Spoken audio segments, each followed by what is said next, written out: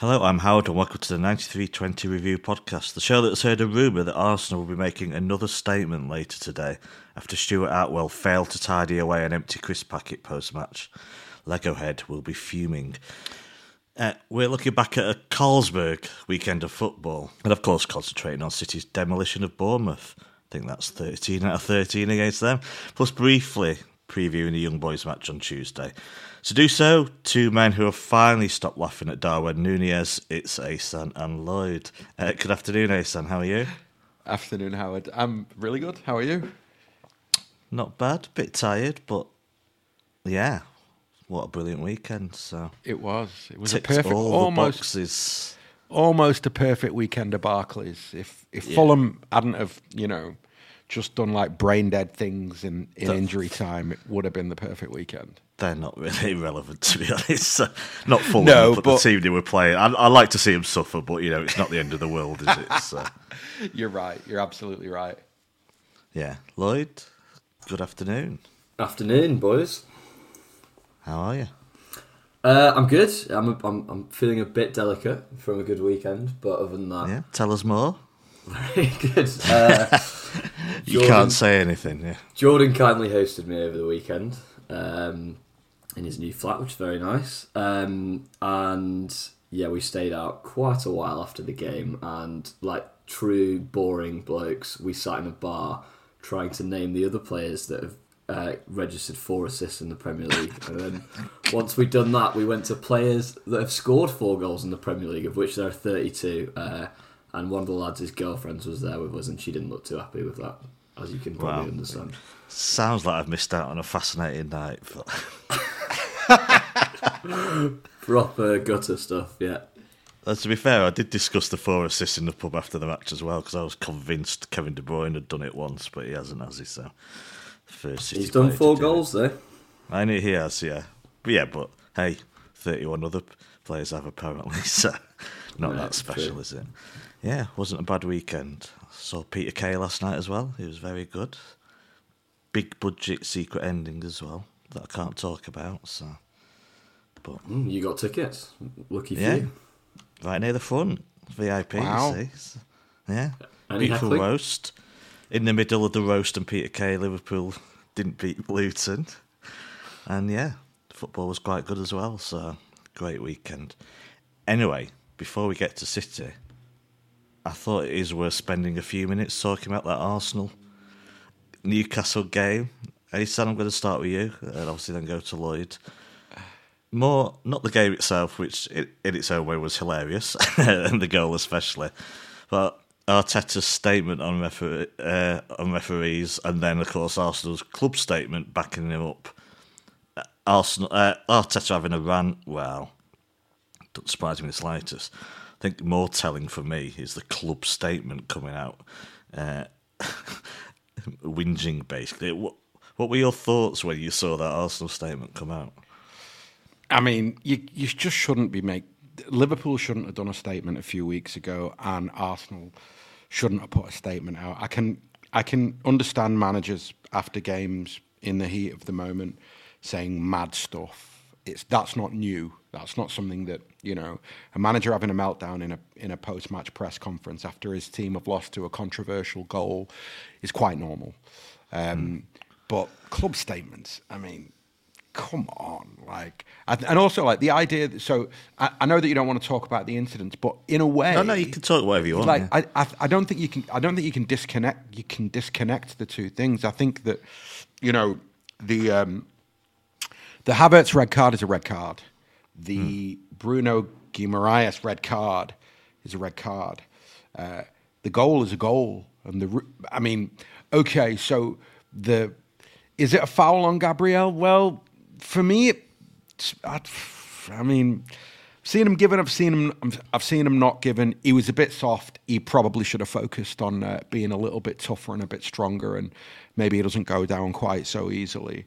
But in the main, for me, with the Arteta and the Arsenal thing, is I just find it quite weird that they've chosen this moment to have this sort of rant, because he doesn't even, from what I can see, he's not even mentioned the Havertz challenge. and that kind of kicks everything off in a way. And if they go down to 10 men at that point, I think that Newcastle win the game anyway. That came first, didn't it? Yeah, exactly. And so for me, it was I can understand in the heat of the moment being angry at the fact that your team have lost, but I mean, look, I said last season I don't think that Arteta has got a hold of his own emotions enough as a manager. I think he's far too emotionally unstable at the best of times. And so, in a way, it's no surprise that in a moment like that, he's had a complete meltdown. But it's just, honestly, like, I think that it makes me love City more. Like, we're just the sort of club that we just don't do, like, daft PR stuff. Maybe because I saw someone joke, that we got the worst decision of last season, and Pep Guardiola just shrugged and then won the treble. So. Exactly, but that's not a joke. It's spot on, and I think that it's part of what surprises me a little bit about Arteta. You know what I think, and I'll ask you two the question, right? Klopp obviously going into a press conference and more or less saying the game should be replayed was a joke. Arteta's post-match interview yesterday is a joke. Both clubs putting out statements is a joke. But do either of you think that is a testament to the pressure that managers and clubs feel in trying to compete with Pep? Obviously. Yeah, though I'd say just the pressure at the top level of the game is huge anyway, and does affect how they act, to be honest, because the stakes are so high, are they not? But yeah, go on, Lloyd. Do you think Pep's... I mean, yeah, the bar's raised, isn't it? That you can't lose games. And I mean, it does feel that way in recent years. If you're a rival to City, a Pep City, you can't lose games, really. One loss is like, in the old days, losing 3 games on a row. Yeah, I think the two are interlinked because, as you say, Pep has raised the standards that, dropping points like that against Newcastle, even though they're a good team and, came in the top 4 last season, you actually look at that as drop points rather than, a loss or a draw that you can get by with. That's just the level that Pep has set. If you want to beat City, I think there are probably can probably only drop points in something like between 5 to 7 games a season.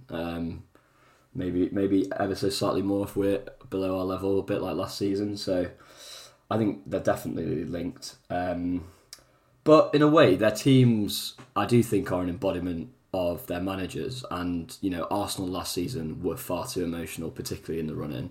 And I think they do kind of Arteta's inability to control himself. And you see it just with regulation games where he's jumping out of his technical area and he completely loses his head at decisions. He was doing it 4 minutes into the Community Shield. Which is celebration very telling for me that, like, it's a bloody Community Shield, just calm down, because he didn't get a throw in or something. It's like, Jesus Christ.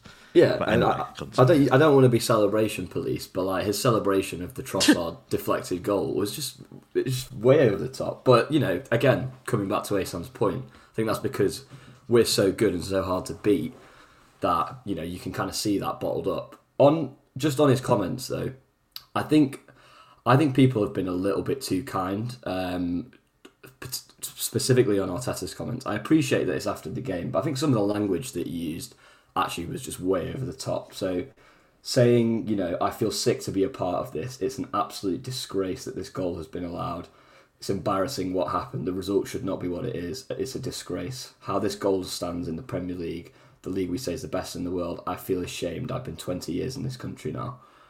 I mean, come on. Like, I understand. I understand that you might lose your head a bit, but that is just way over the top. And then obviously, as I think everyone has said, the statement from the club kind of to try and back their man who's lost his marbles is just ridiculous. And to be honest, if it's one word, it's embarrassing. We may... Hey, Sam, we'll move on in a bit, but we may agree that refereeing's not very good at times, or that the VAR's rubbish, blah, blah, blah. But is this unnecessarily putting more pressure on match officials now, when clubs and managers are doing stuff like this? Yes, in a word. I think that I don't think the standard of officiating in the league is anywhere near good enough. I do think we have serious issues with the attitude of some officials, let alone their ability to officiate well. But at the same time, Arteta can't say everything that he said, because the whole thing, the game kind of spirals out of control after a clear red card to one of his players isn't given. And how does he react if the shoe is on the other foot there? I feel very much as though we're entering into a place where I would prefer that everybody accepted that officiating is what it is for the moment or for this season, and that managers, I almost feel as though managers shouldn't be asked about refereeing, or they shouldn't be allowed to talk about the officiating, because I just don't think it serves any real purpose beyond specifically a club applying pressure to the PGMOL to ensure that in the next game, or, look, the reality is that referees were afraid to blow the whistle in the next 2 or 3 games after Liverpool had that goal disallowed or allowed or whatever it was. And I think that Arsenal will have a similar thing where for the next few weeks, I'm fairly sure that referees will be very cautious about blowing their whistle in games that they're officiating, that Arsenal are playing in. And I don't think that should be going on either. And it's not a tinfoil hat thing where I think that the officials are bent. I just think it's human nature. I think that, if you publicly kick up as much of a stink as Klopp and the Scousers did and Arteta's done, I think it's natural that there'll be pressure applied. That officials officiating games involving those teams will feel a certain way and will feel a certain amount of pressure. So, yeah, I don't see a lot of solutions, just a lot of problems. Poor Vincent Kompany, who barely go to the Emirates next Sunday, I think. So, yeah, not getting a thing, is it? Just final side then, Lloyd, just something, I'm trying to sum up myself what Ahsan said there. We're getting to a point, I feel now, where a contentious issue like that goal, and there'll always be some, whether the officials are doing well, whether they're doing badly, whether VAR's doing well or badly, whether it's turn on or off, subjective decisions, they'll always be portrayed as refereeing standards being crap. So if they are crap or whatever, we're way beyond that now. It's like we're getting to the point now where there's huge, whole fan base is going, it's everything that goes against my team now is somehow a conspiracy. And like all refs should be sent to a gulag. Because some people will say that should have been a goal. And yet, so why are we having so much controversy over that? The Liverpool one, I at least could see, was just a bad mistake and it was binary. It shouldn't have happened. But we're now at the point where, we need to disband the whole PGMOL because managers aren't agreeing with decisions. But I think that's it. It's part. So the reason we end up talking about that incident as much as we have already, or the Liverpool one, but it is slightly different because that was an obvious error, is I think partly down to the reaction of Arteta and Arsenal. That keeps it in the kind of press. It keeps it in the 24-hour news coverage, and it means that it's overanalyzed. I'm pretty firm with that goal at the weekend. That I think it was fair to be ruled as a goal. I know people have said, there's almost 3 reasons to rule it out, but I actually think it's the opposite. At all 3 points, I understand why the decision was the decision. The obvious, the one where it's most 50-50 is when the ball is up and Gabriel's challenge with Joe Linton. But definitely, even then, I think I'm with Neville. I think he should be stronger, and I don't think he definitely pushes him. And there isn't an angle that shows that he really imparts a lot of force. So that's just one you take on the chin. It's not like the Rashford goal last season. It's not like the offside for the Scousers, to be fair, which was obviously ridiculous. It is what it is. That they happen. You kind of brush yourself down and you crack on. And as has already been said, Havertz should have been sent off, and equally Bruno should have been sent off. So it's one of those goals where collectively you feel it should be disallowed, but you can't disallow because collectively a few things happen. You have to analyse them one by one and find a reason to disallow it. And most of the time, people moan at VAR trying to find a reason to disallow a goal, and yet are up in arms because it didn't find one for this goal. So can't. They tried to rule that goal out. Yeah, they had 3 shots at it, and they couldn't get there. Anyway, let's move on. I've discussed it too much by introducing it to this agenda, perhaps. But of course, the media will always ask questions about it to managers because it creates the stories, as you said. So it will continue ad infinitum, no doubt. Let's talk about City. Ahsan, straight to the team. Few surprises? No, not really. A few changes, but that's the norm nowadays at this time of season as well. What did you think of that team? Without hindsight, unleashing Doku at home to Bournemouth seemed fairly sensible. No Phil Foden, no. Diaz and Gvardiol out, but Kanji and Ake in. I mean, you couldn't have predicted this team, but it's understandable that such changes would be made in the schedule as it is right now. Thanks for listening to the first 15 minutes of the show. To listen to the full podcast and all our content, including reviews, previews, analysis, quizzes and much more, go to 9320.com to sign up now, or simply click the link in the description. So what are you waiting for? Go to 9320.com now for the best, most passionate, impartial coverage of Manchester City and beyond.